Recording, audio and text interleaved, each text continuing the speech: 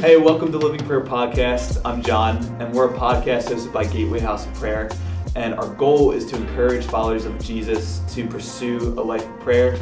Today we had Stephen Fisher, the head pastor of Branch Community Church, with us, and he talked about his heart on the church being centered around prayer and worship. I hope you enjoy the episode.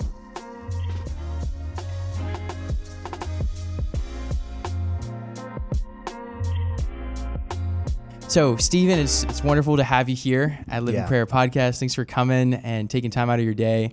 I just wanted to share, I first met you, I don't know if you remember this, back in like 20... Oh boy.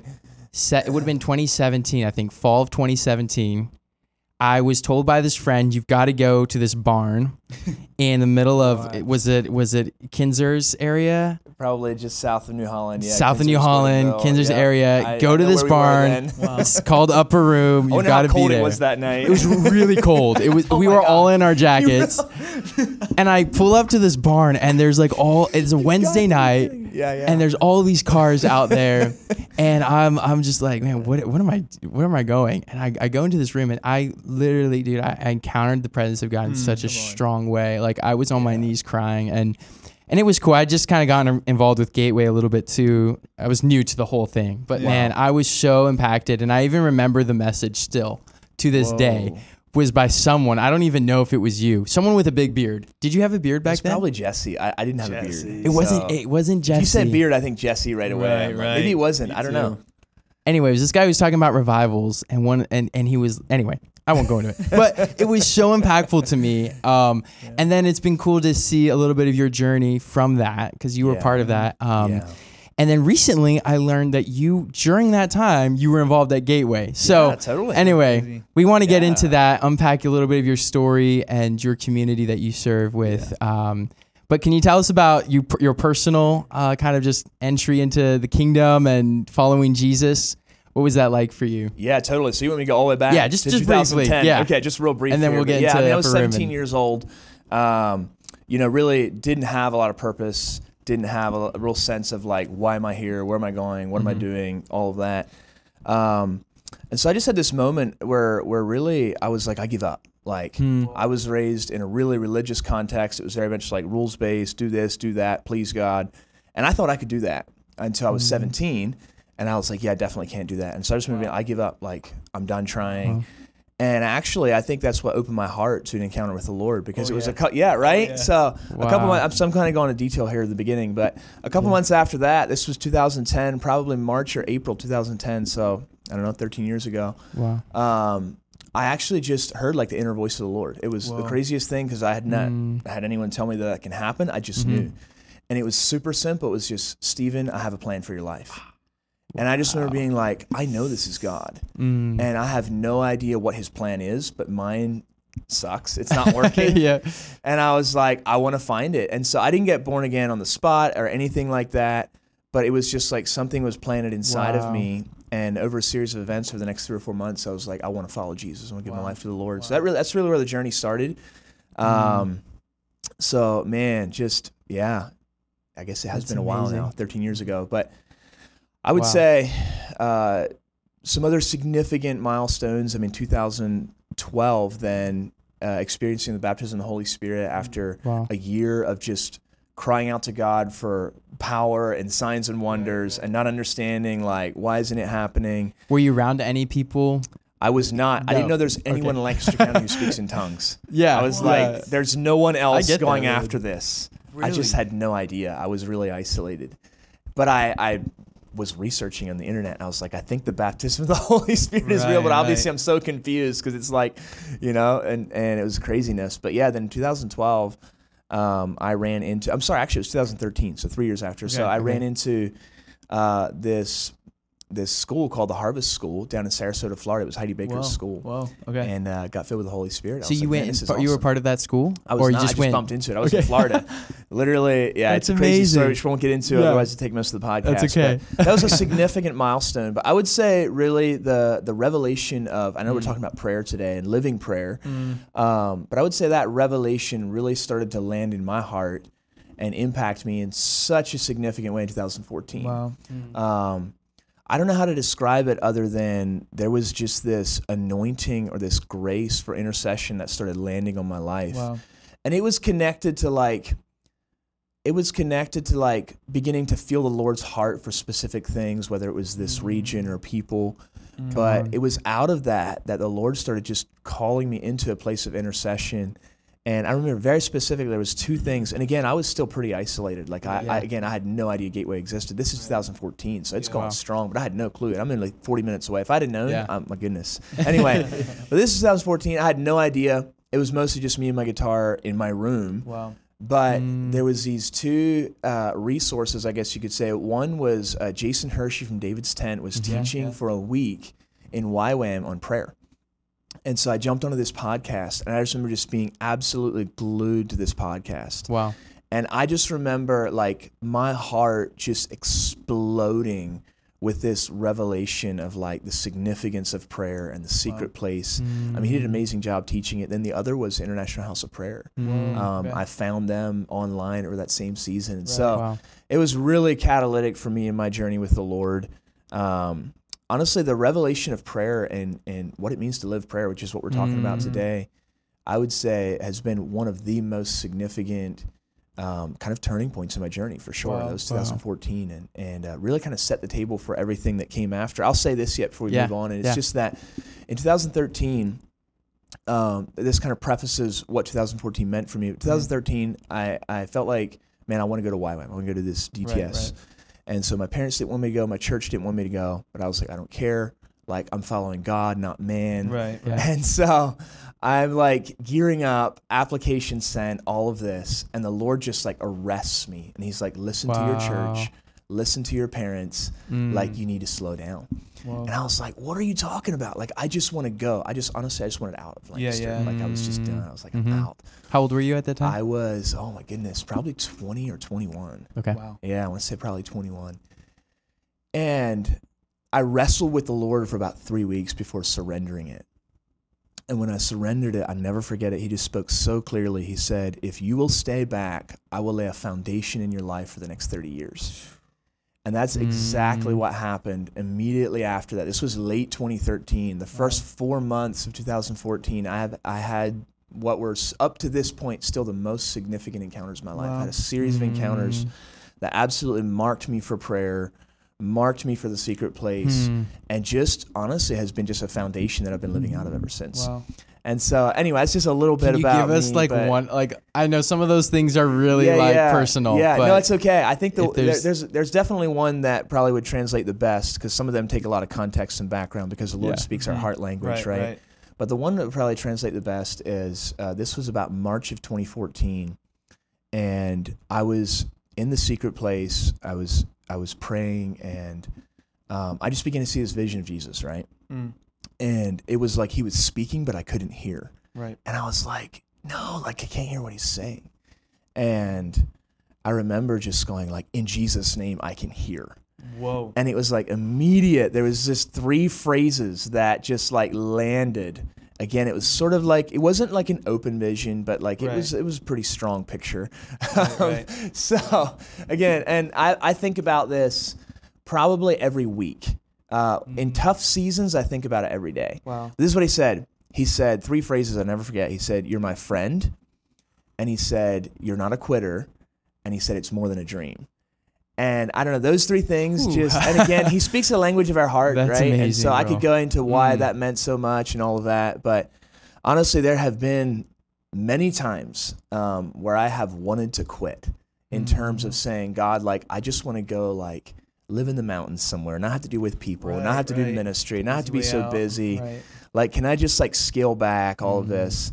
And every time I think of that encounter, I'm like, no, like if he said I'm not a quitter, then I can't quit, right? And there and obviously just the friendship with the Lord, like just that being the foundation for life. And man, it just, so that's what I'm talking about when I say like that season really became a foundational season for me. And it really came out of just surrender of what I thought I was supposed to do. Right. So anyway, that's just a little bit about my journey. So that takes us right up to 2014. Yeah. So you had the personal encounter, and then you have the revelation of prayer. Yes. Where did you see yourself going after that? And like, what was What was like the first initial like, okay, like God, I am your friend. I'm not a quitter, and it's not just a dream. What was the next steps after that? Honestly, I didn't know. Okay. There was two things. One was I wanted to be a missionary, so I wanted to spend the rest of my life in the nations. So even though he had told me to stay back from YWAM, I still was like, at some point I'm going to be released to go. So that was really my ambition. That was really what I wanted to do. And then the other thing was, and this was a bit more short term and practical, he said, raise up 5 disciples in Lancaster. No way. And I love that. That was one of the first things he said to you? Oh yeah, absolutely. And so I've been a believer about 4 years at this point. And so I just felt like he said, during your time here in Lancaster, you need to raise up 5 disciples. Wow. And so I really went after that. I didn't quite raise up 5, but it was good. It's such a cool word from the Lord. I feel like for the most people, part, I was just like working and wishing I wasn't here and wondering why I was still here. And it was So it wasn't really a grand plan or a grand design, for sure not. Wow. But I just felt like he was marking my heart in significant ways, and a lot of the response as well was just prayer. Right. Honestly, like, man, there's seasons when I'm like, I need to get back to that prayer life, you know? Feel that. Yeah. So, it's a great question though. Yeah. So, yeah. Okay. I want to talk a little bit about like Upper Room and how that got started. Yes. How did you help? Were you in the beginning stages of it? What's Upper Room? Yeah. What's Upper Room? Yeah. Yes. What was Upper Room? By Upper Room, obviously we all know that you're talking about just a group of young adults. The Lord did a beautiful thing in 2015. It was really a group of young adults that came together around the pursuit of the presence of God and in prayer and in worship, and just a vibrant community that kind of grew out of that. So, and then of course we'll talk about this a little later, but the Upper Room eventually grew into a church plant, which we now call Branch Community. And my wife and I are pastoring that today. So when we talk about Upper Room, And that's the barn that I showed up at. This isn't the Upper Room in Texas, Jerusalem, or Jerusalem. This is the Upper Room in Lancaster. This is 2,000 years ago. I was there. You were there in that moment. God took you in an open vision. I love that. Yes. So this maybe is the barn talk in about New Holland. Yes. The Upper Room real quick. Just in case someone doesn't know. Preface it a little bit. Why the name Upper Room? You know, what's significant about that? Yeah, I didn't phrase? choose it. It's an amazing name. The only reason we didn't keep it is because Upper Room in Dallas was at that time becoming so well known. And so we're like, man, we probably need to choose a different name. Right. But it was, I'll just say this. So we're just kind of jumping in here in 2015. But I would say in that first season, like, we were really casual about structure, framework, vision, leadership. But we were passionate about pursuing God. Wow. And I don't know that we struck the right balance, but it was pretty good for that season. Yeah. And so because we were so casual about it, like, we didn't have a name, and we started talking about building this prayer room upstairs in the barn there in New Holland. Wow. And I think it was Chad Leinbach that was like, man, we should call this Upper Room. And it just stuck.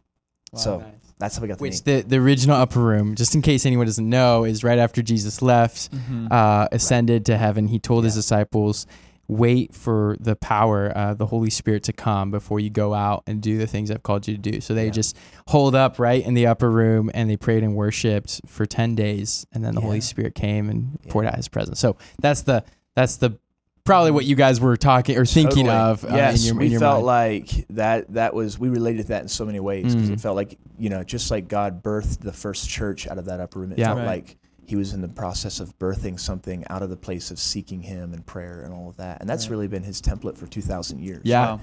Yeah. What was some of your favorite experiences of that season of meeting for Upper Room, and what was happening in your heart too? Yeah. During Mine is finding your wife. Yeah.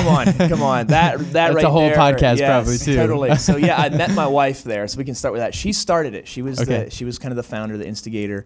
And again, it was very casual. It was like, hey, let's gather a few friends, let's pray. This was 2015 in her parents' basement. And so it grew from there. I jumped in when it was already 10, 12 people. So it was it was rolling. Sorry, I forget what the question was. So what was during that season? Yes, some highlights. Some of that. What Man, happened? I think a lot of it was just, so we were all young adults. We were all single at that time. It didn't last long, fortunately. But a lot of it was just realizing, like, man, I'm not alone in this pursuit. Right. Yeah. And so different ones of us had honestly really been going after the Lord in a pretty sincere way for a period of time. Yeah. 1 to 5 years, which felt really long, feels really long when you're 22. Right. Your whole life. Yeah, it's like, man, I've been pursuing the Lord my whole life. It's like, dude, you're like 4 years old. I'm only 3 years into it. Come I'm on, like, man, it's a lifetime. Yes, so good. But a lot of it, I think what was so powerful about it was just realizing, like, I'm not alone in this pursuit. And there was just I would say one of the things that was really powerful, there was just a purity.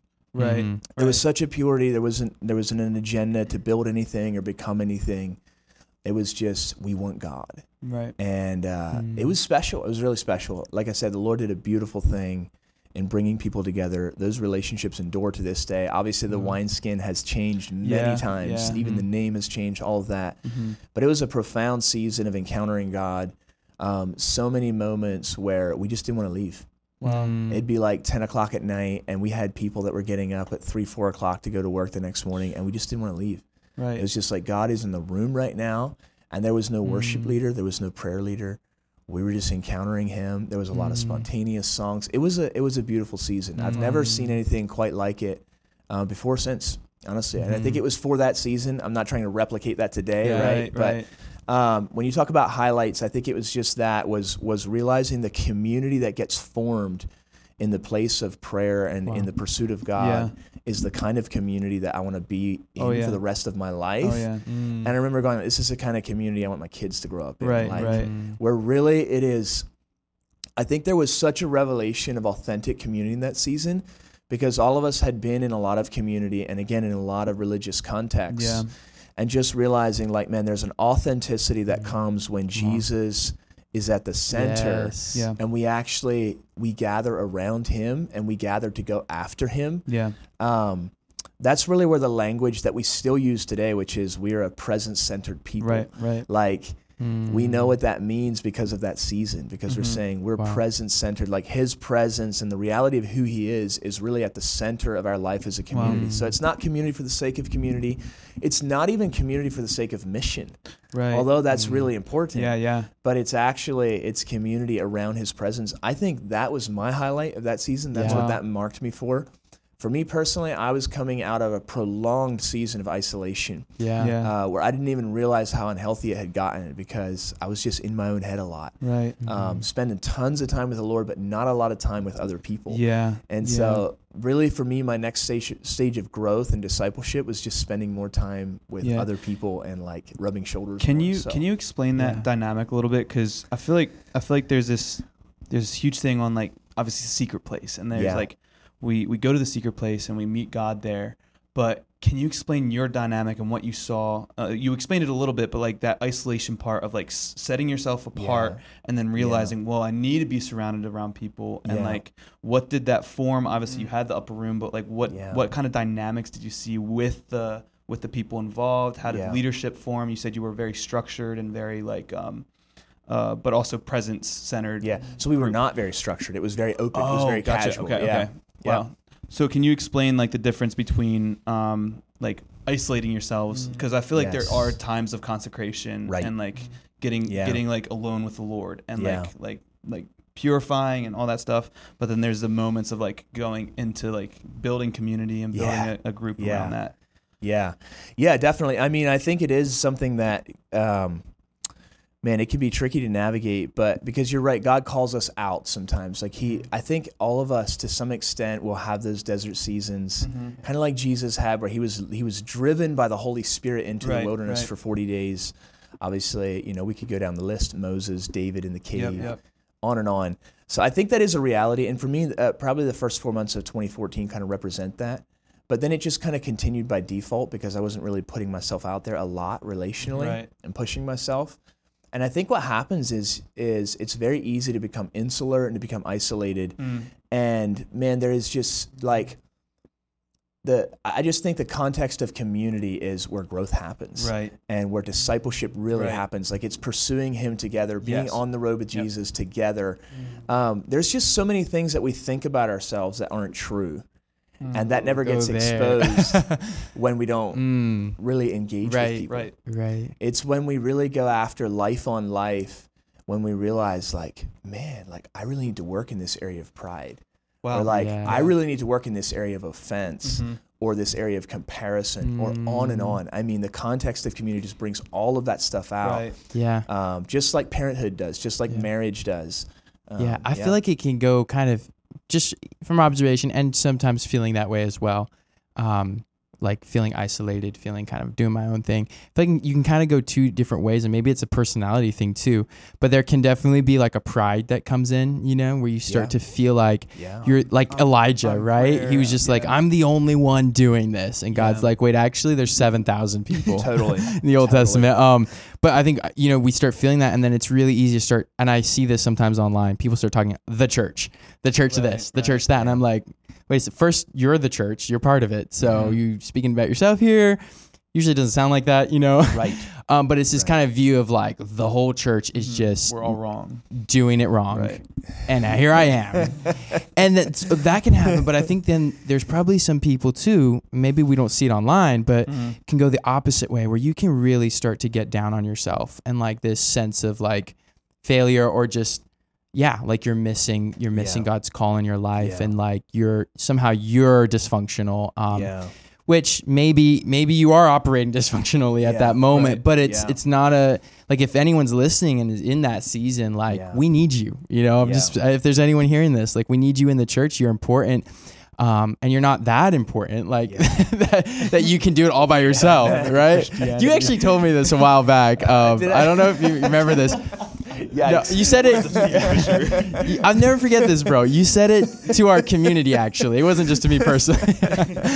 You said, Tim, you're just so full of pride. No, you said to our community. You said, thanks for having me, bro. Absolutely. That's not what you said, but I'm sure I've walked that way sometimes. But you were talking about our community because we were actually in a similar season. John and I and some friends. Yes, you guys can relate to this a ton.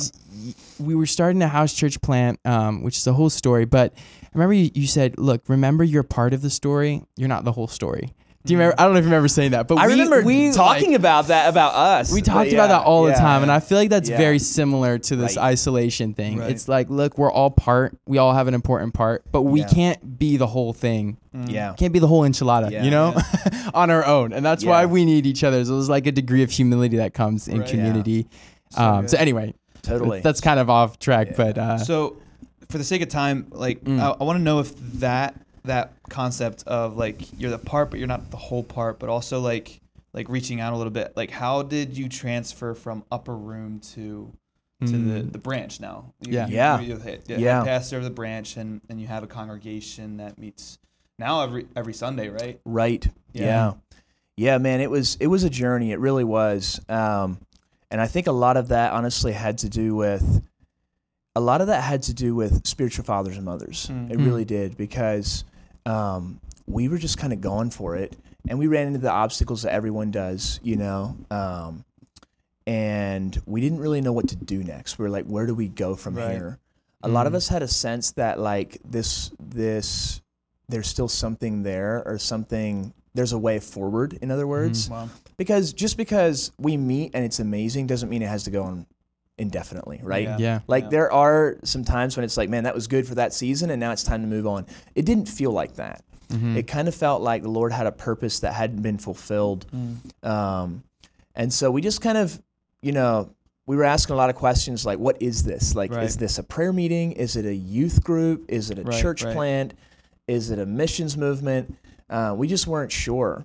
And so that transition, it was probably about, I mean, from the basement in 2015 until church plant in 2020, I mean, that's 5 years.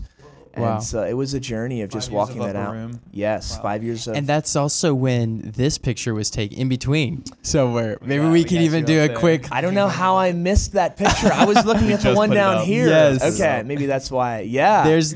I don't know if anyone on the camera can see, but Steven, you're back towards the upper left. Yeah. And Crystal, your wife, is right there. I see us right there. Embarkation 2018. That's right in the middle. That's actually a great spot to jump in, because 2018, We were still meeting weekly. We were still praying every Wednesday night. It would have been just prior to that when you came to the barn. Yep. It had to be so cold that night. I remember meeting in the barn and it's literally 40 degrees. Yeah, it was got to be like close. Jackets were not enough. It's like blankets. I feel like I could see my breath while we were worshiping. Totally. I'm like, I remember playing guitar and like my fingers were just totally numb. Right. It was like I've felt that before. But yeah, it was. We were still meeting every week for prayer. But then in 2018, actually, is when Crystal and I came and did the Embark internship with Gateway House of Prayer. And the other thing I'll say about that whole season, 2015, 16, 17, 18, is we actually were taking at different times, and not just Crystal and I, but various people from the upper room, were taking watches at Gateway. Okay. I remember the one watch in particular that we had for probably 6 months. It was 12 to 2 in the morning on a Saturday morning. And again, even some of the DNA. The night watch, bro. The night watch. But honestly, that is like, it was such a foundational season for us. Even looking back, like there's things the Lord just kind of landed in our DNA through our connection with Gateway and the night watch that are instrumental to this day. I mean, there is something about, man, when you transition to planting a church, like in America in the 21st century, like kind of the people attractional model has kind of won the day. Right. Like we really go about it from the standpoint of how can we get people to come and how can we get people to engage. And I know I'm kind of jumping ahead here, but that thing was like a buzzsaw for us in planning a church. Wow. It's just running smack into all of the expectations of what a church is supposed to look like. Right. And feeling like, man, but there's some things in our heart and in our DNA that we feel like just are not expressed in this model. Wow. And really, it's that night watch reality of 12 to 2 in the morning. You know, maybe there's You guys one, are driving two, all the way three, up 4, to 5 from- people. Wow. And you know, there's no one in the room. And Yeah. you're ministering to the Lord and showing up for that week after week. It changes your value system. Were you guys playing worship together, or was it more prayer? Yeah, we were in a Okay, team wow. together. So Crystal, who's our worship pastor now, is leading the set. We would jump in different roles, whether it was prayer leader or we had a guitarist and different. Yeah, it was great. It was amazing. So Gateway was such a big part of our journey from 2015 on. Even in that 2015 season, I mean, that was an incredible season for Gateway and ECC and all the things that were happening. So we were up here a lot. We were up here all the time. Tuesday nights, the Friday morning or the Saturday morning prayer set. Okay. So it influenced us and in our formation. And you took those watches before you did the Embark internship? Right. Okay. Right. And so 2018, Crystal and I felt this draw to do the Embark internship. We weren't sure why, but we jumped in and went for it. It was a wild season. Jade was about 4 months old. We were in business at the time as well. We were leading the Wednesday nights. It was just a wild season. We're like, God, why are you asking us to do this? And long story short, what ended up happening through the Embark internship is we got connected to HarvestNet. Oh, sweet. So that's how we got connected. Jimmy and Lydia Nyman, Barry and Cheryl Whistler, just many of the leaders there. And they were really the ones that spoke a lot of life into the idea of planning a church. Right. Because up until that point, we didn't even really feel called to. We definitely feel qualified to. And we kind of felt like, man, there's got to be some kind of stamp of approval on our leadership and on our ministry to kind of take that step. And so they really walked us through that beginning in 2018. It was a very significant part of the journey. Okay. And it was in 2019 when we started to have a lot of conversations about, I think it's time to plant a church. Wow. And so, March of 2020 is when we planted Branch Community. Okay. Right in the teeth of the COVID pandemic. And so we met once. We met for a launch meeting. Our launch date was, I don't know, like March 12th or something. It was a Sunday evening Of at that 2020. time. Yes, of 2020. And we talked about like maybe we should just cancel this. Right. Because at the time we were saying like 21 days to flatten the curve. Like that's where we were, if you Yeah. guys remember. So we're like, we should probably just cancel. Like we can wait 21 days. Yeah. And there was just something that was in us in that meeting. We're like, no, like let's do this. Like let's plant this church, right? Right. Looking back now, I'm like, man, I don't know if we would have planted. Yeah. Because like, Interesting. we launched the church in March and then we couldn't meet in that building again for 6 months. Wow. And so we were like, we have no idea who's part of our church. Like, I think we had maybe like 100 people there when we launched, which was a lot for us. Yeah. And we were like, we have no idea. Like, we don't know who's in or like what's Were you happening guys doing a live stream kind of service? We were at not that doing point? live stream. We were doing home groups, and we were doing prayer meetings. Wow. And so we had, a group that were involved in Yeah. that, but we just had no idea when we started meeting again, like who's going to come back, who's going to be there. And so, it was wild, just a wild ride. Planning a church in 2020. Yeah, and that's honestly, incredible. 2020 was a really hard year for a lot of people. Obvious for reasons that are pretty obvious. Right. But in some ways for us, it was so the idea of planning a church and what was happening in kind of the bigger dynamics of the globe. Like it seems almost like looking back, like that whole season was so laced with adrenaline. Right. Where it was like everything was like wide open. Right. And we were like planning this church. And it was actually like a pretty good year for us. That's awesome. Wow. Like we got the church established and we got it rolling. And then I think some of the harder things probably hit in 2021. Wow. So Can you go into some of those like struggles that you totally that you yeah. hit?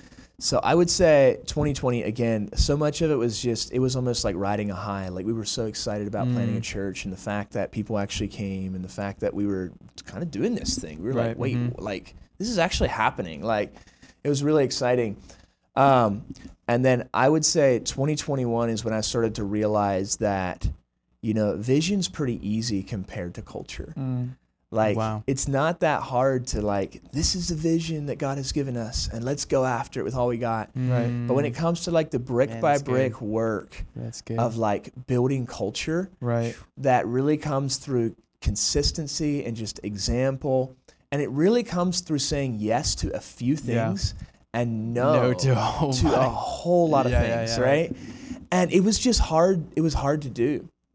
And so 2021, I personally struggled a lot in the ministry. It was a hard season for us as a church as well. And I think it was kind of just in the process and the pressure of saying like, okay, so now there's this church that's been planted. Like, how do we steward this? How do we grow this? That I would say that we probably began to stray from some of our core values. And I talked about this a little bit before, but the attractional model where it's really about how can we get people in the door and get them to have a good time and get them to engage somehow has really become almost unquestionable in the church planting world. And I'm not saying that's wrong because I think it has tremendous value because God told us to love people and to pursue them and to win the lost and to disciple people and all of that. But I would say that what God really put into our hearts in terms of who he's calling us to be and just being a present-centered people was we actually want to create a space that attracts him. Yeah. And to build that. And I think we really strayed from I shouldn't say we really strayed from that mandate, but I think we probably lost sight of that different times in those first couple of years. And it's not like we've at all arrived today, right? As we sit here 2023. But I would say one of the things that has solidified kind of through that pruning process is we do have a lot more clarity around who we are and what we're supposed to carry and what we're supposed to build. Right. And some of that is just the things that have characterized the church for 2,000 years, right? Win the lost, make disciples, send His people presence. Out. Prayer, worship, the word. But I think in some ways we've really had to come to grips with like, we really can't get away from this mandate of creating a place for him to dwell and a place that God wants to show up in. And I think that's really supposed to be our approach, right? And some of it's just John 15, abide in the vine and bring forth much fruit. But man, it was hard to hold that line. Like it's one thing to sit here and say like, yes, like we have to like, we got to make sure that our space is attractive to God and we got to host his presence and all of that. It's another thing to have empty prayer meetings week after week after week and be like, I don't think this works. Wow. And it's another thing to have like just, all of the things that come with church planting, whether it's pastoral care, whether it's conflict resolution, whether it's structure, leadership, whether it's the budget, whatever it is, all of these things kind of on your plate that are screaming for your attention. And to say, today I'm going to pray, And it just is, some of those things I think we've just had to walk out. We've just, we've like, I can't wait to write the definitive book on church planting mistakes. You know, it's like we made them. We made so many of them. But again, there's and we're still making mistakes today. Like we fail forward. We honestly do. I think that's the beauty of it, though. That like even though like, all right, we're obeying the Lord, and we're like we feel like the Lord called us to this. Like we're still gonna make mistakes, and that's I feel like that's the grace of the Lord, and even like. I love what you guys are doing. And like you just mentioned that you feel like you walked away from some of your values, some of your core values, but then like even like coming back to your church like recently, like and seeing like you guys have a house of prayer, and you guys are like you just taught on a few months ago on returning the tabernacle of the Lord, right? And how the presence is coming back here, and just declaring that over your church. So I would love to hear and like even just talk about like what was the process of recognizing that okay, we've stepped back from what the Lord has originally called us to, and we're gonna take these steps to actually like do what the Lord wants us to do. Yeah, it's a really good question. I think a lot of it was just saying like, what has the Lord put in our hearts? Right. How do we define success? And like, it wasn't that everything that we did failed, right? Right. Even some of the things that go well, it's like, wait a minute, like I thought this would feel so different. Right. Like I thought it would feel so different to have a full house on a Sunday morning. Right. And it's like, actually, like, that's not really how you define success. That's such a good point. You know? And so it wasn't just all the empty prayer meetings, although there was plenty of those. But there was also times when I was like, man, this is like really working, but it's not working in here. Right. Like it's not meeting something that I feel like we're supposed to meet. And so I think a lot of it was just defining success and really doing that as a team and as a leadership team, and just saying like, how do we define success? What are we going after? Yeah. And we had some times of just searching and seeking the Lord and saying, like, what is that, God? Like, help us out here. Yeah.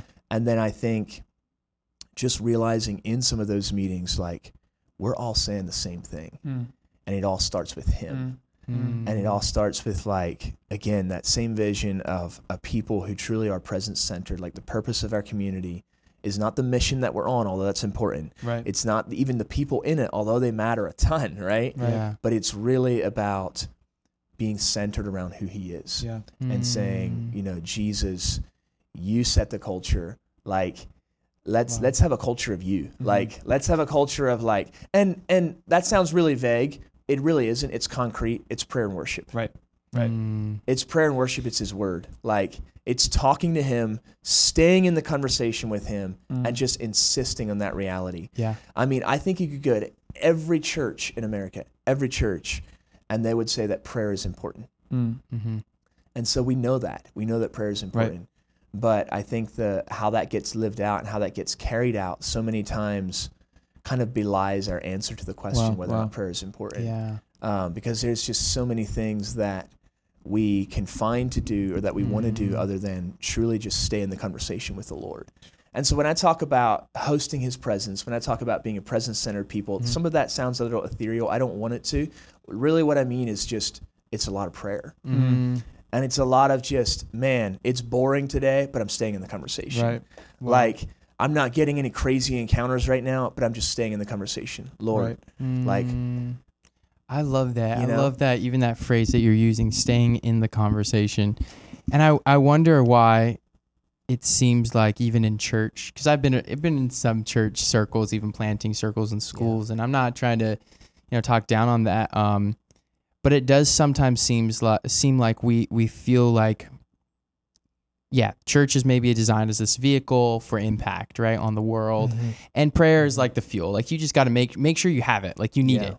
Yeah. Versus actually what you're talking about, what I'm hearing anyway, of saying, no, it's more than just the way we get something done. And we've talked about this a lot on this podcast. Like, prayer isn't just an activity that, to do that improves some other It's not just a means to an end. It's not a means right? to an end. Yeah. Exactly. Yeah. It actually is a sacred calling, and it's priesthood. What the Bible talks about a lot in these terms is the idea of a priest in a temple who's ministering before the Lord. And then in the New Testament, that gets multiplied out. Where all of a sudden you start reading in Revelation these places where he's saying, no, like you bought people to be priest unto God. You know, you purchased the nations to be able to come back and minister to God. That's what we lost in the fall. Yeah. And so I feel like what you're talking about is so valid. And I think that if churches and communities in general can start to realize like, man, this is the epitome of being a Christian is talking to God, you know? And like, I mean, I remember thinking like people even to this day have told me like heaven better not just be like a worship time, you know, like it's got to be a lot of fun. I'm like, I hear what you're saying. And yes, I think there's a lot going to go on, but let's, you know, boil it back. Why would that be a problem? Right. You know? Yeah. Do we think literally just sitting, gazing at the presence of God for eons of time, that's somehow less than, you know, and of course we don't want to say that, but I think you're pointing out some things that are so important, and it's really encouraging to know that. And I think there's a lot of people honestly like you and like the branch where totally. I think there's a massive global movement for sure. Yeah. And I love it. Man, how would you encourage other leaders who maybe are hearing this and being like, man, that's what I want for our community? Yeah. I would just say that it's almost too simple. You know, I think it's really indicative of our prayer cultures that we connect prayer with boredom rather than prayer with creativity. Wow. And yet, like, we live in this word-activated universe, and that prayer is, you know, it's the interaction with God. When we were talking about this, I had to think of John Wimber and the Vineyard Movement. Yeah. You guys have probably heard of him, but early in his ministry, he struggled a lot with burnout and just feeling ineffective, and this went on for a while.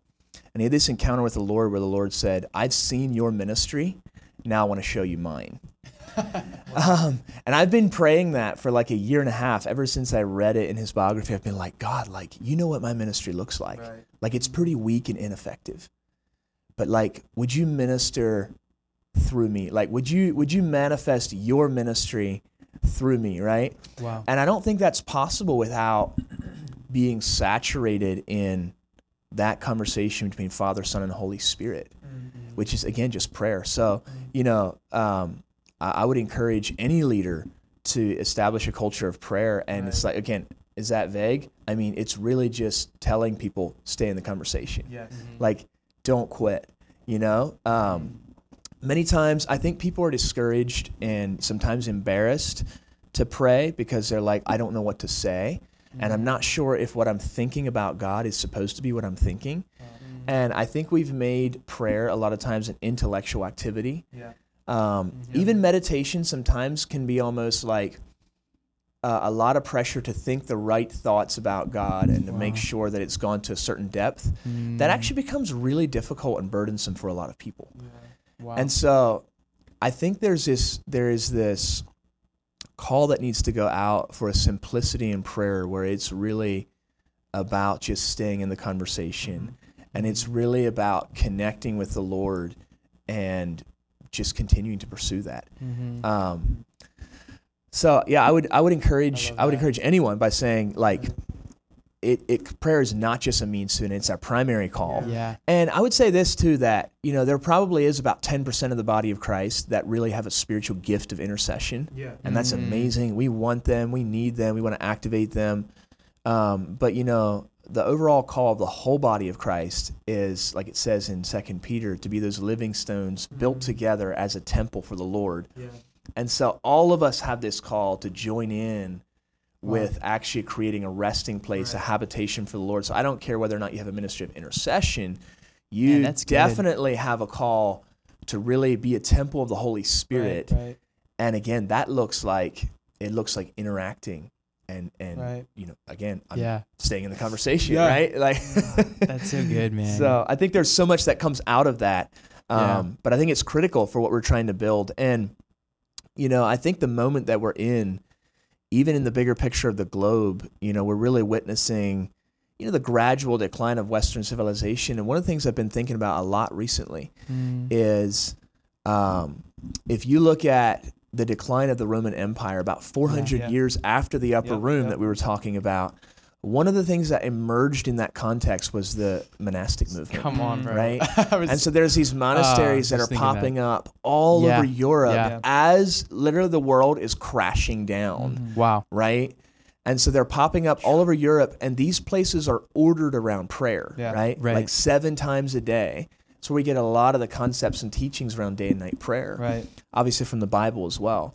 But in a lot of ways, these monasteries became salt and light for Europe. Yeah. And ended up re-evangelizing Europe in the next, years and decades. We should have started our conversation right here. And so, I know this is kind of a big picture reality, but I love this, though. I feel like one of the things that God is doing around the earth in the prayer movement is he's really giving the nations a way forward. Many times we underestimate how committed God is to giving the nations of the earth a way forward. And obviously at some point there's going to be the end of the age, right? And the age to come. But in the meantime, he's giving the nations a way forward until every nation has heard the gospel, every people group. Right. And I think that in raising up the prayer movement around the earth, I wonder if there's not some similarities to I would say like the neo-monasticism of today. There is such a call going out for prayer, and even a return to some of the contemplative disciplines of solitude and silence along with that I think that it's so important to where we are today because we're so inundated with information. Wow. We can go back to what we were talking about earlier, even with saying like, man, isolation is not a good thing. But I think, man, we need to make such a distinction between isolation and solitude. Right. Like isolation is something that happens to us by default because we're not engaging. We're not actually in the purpose of the Lord.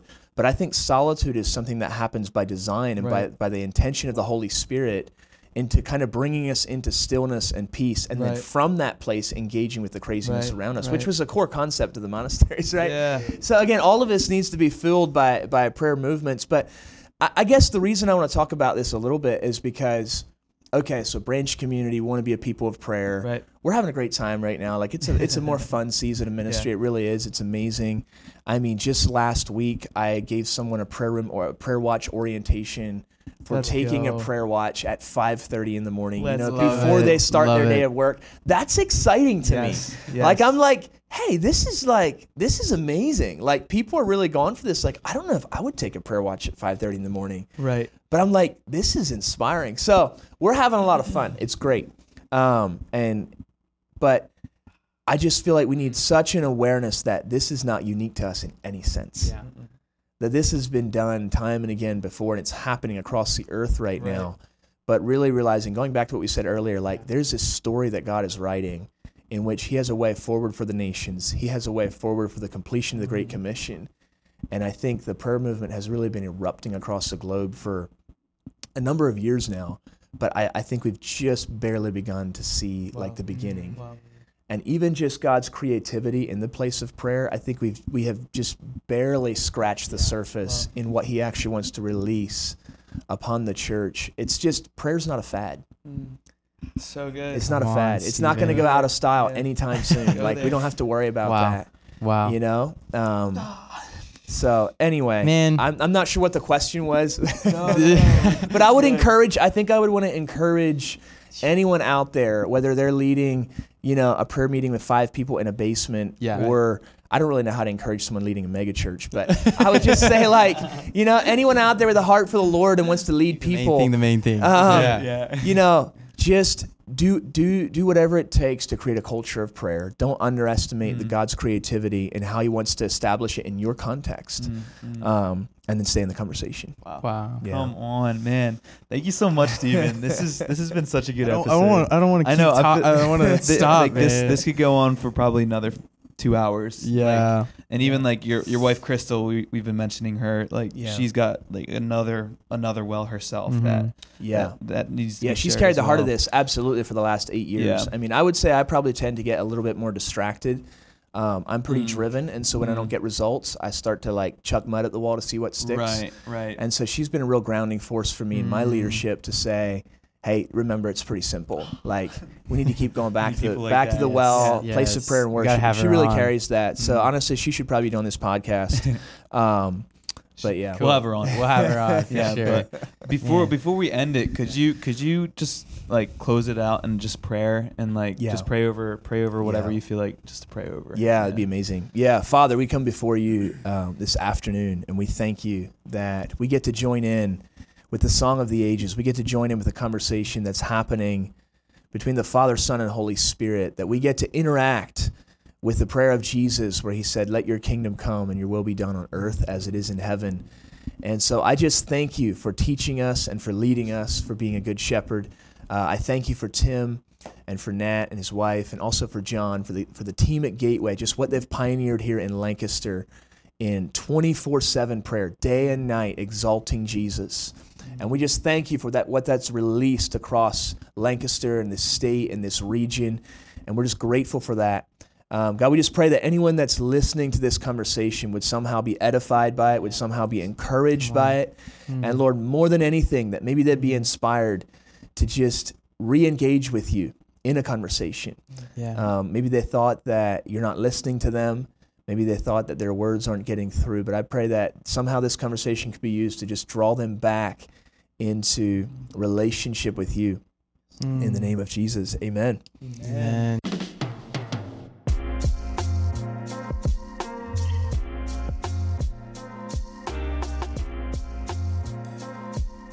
Hey, thanks for listening to Living Prayer Podcast and for tuning in for this episode. We want to keep creating content that encourages people to live a life of prayer. So if you're watching this on YouTube, if you want to subscribe, we'd love that. If you're listening on Spotify or Apple Podcasts, if you could follow our show, that just helps us get the word out to more people. And of course, if you would want to share some thoughts or feedback, we would love to hear that. Any questions you have about, and how do I actually live out some of these principles, or why you guys care so much about X, Y, and Z, whatever it is, reach out to us. We'd love to hear it, and we want to tailor our content to whatever would encourage and edify you the most. So yeah, please do that. You can reach out. Probably the best place is Instagram. So we're Living Prayer Podcast on Instagram. You can direct message us. You can follow us there too. And yeah, that's our best way to connect. If you're interested in Gateway and kind of what we were talking about with prayer watches and all of that, you can go to gatewayprayer.com and you can find out more about what we do at Gateway House of Prayer. So thank you so much for listening, and we'll see you next episode.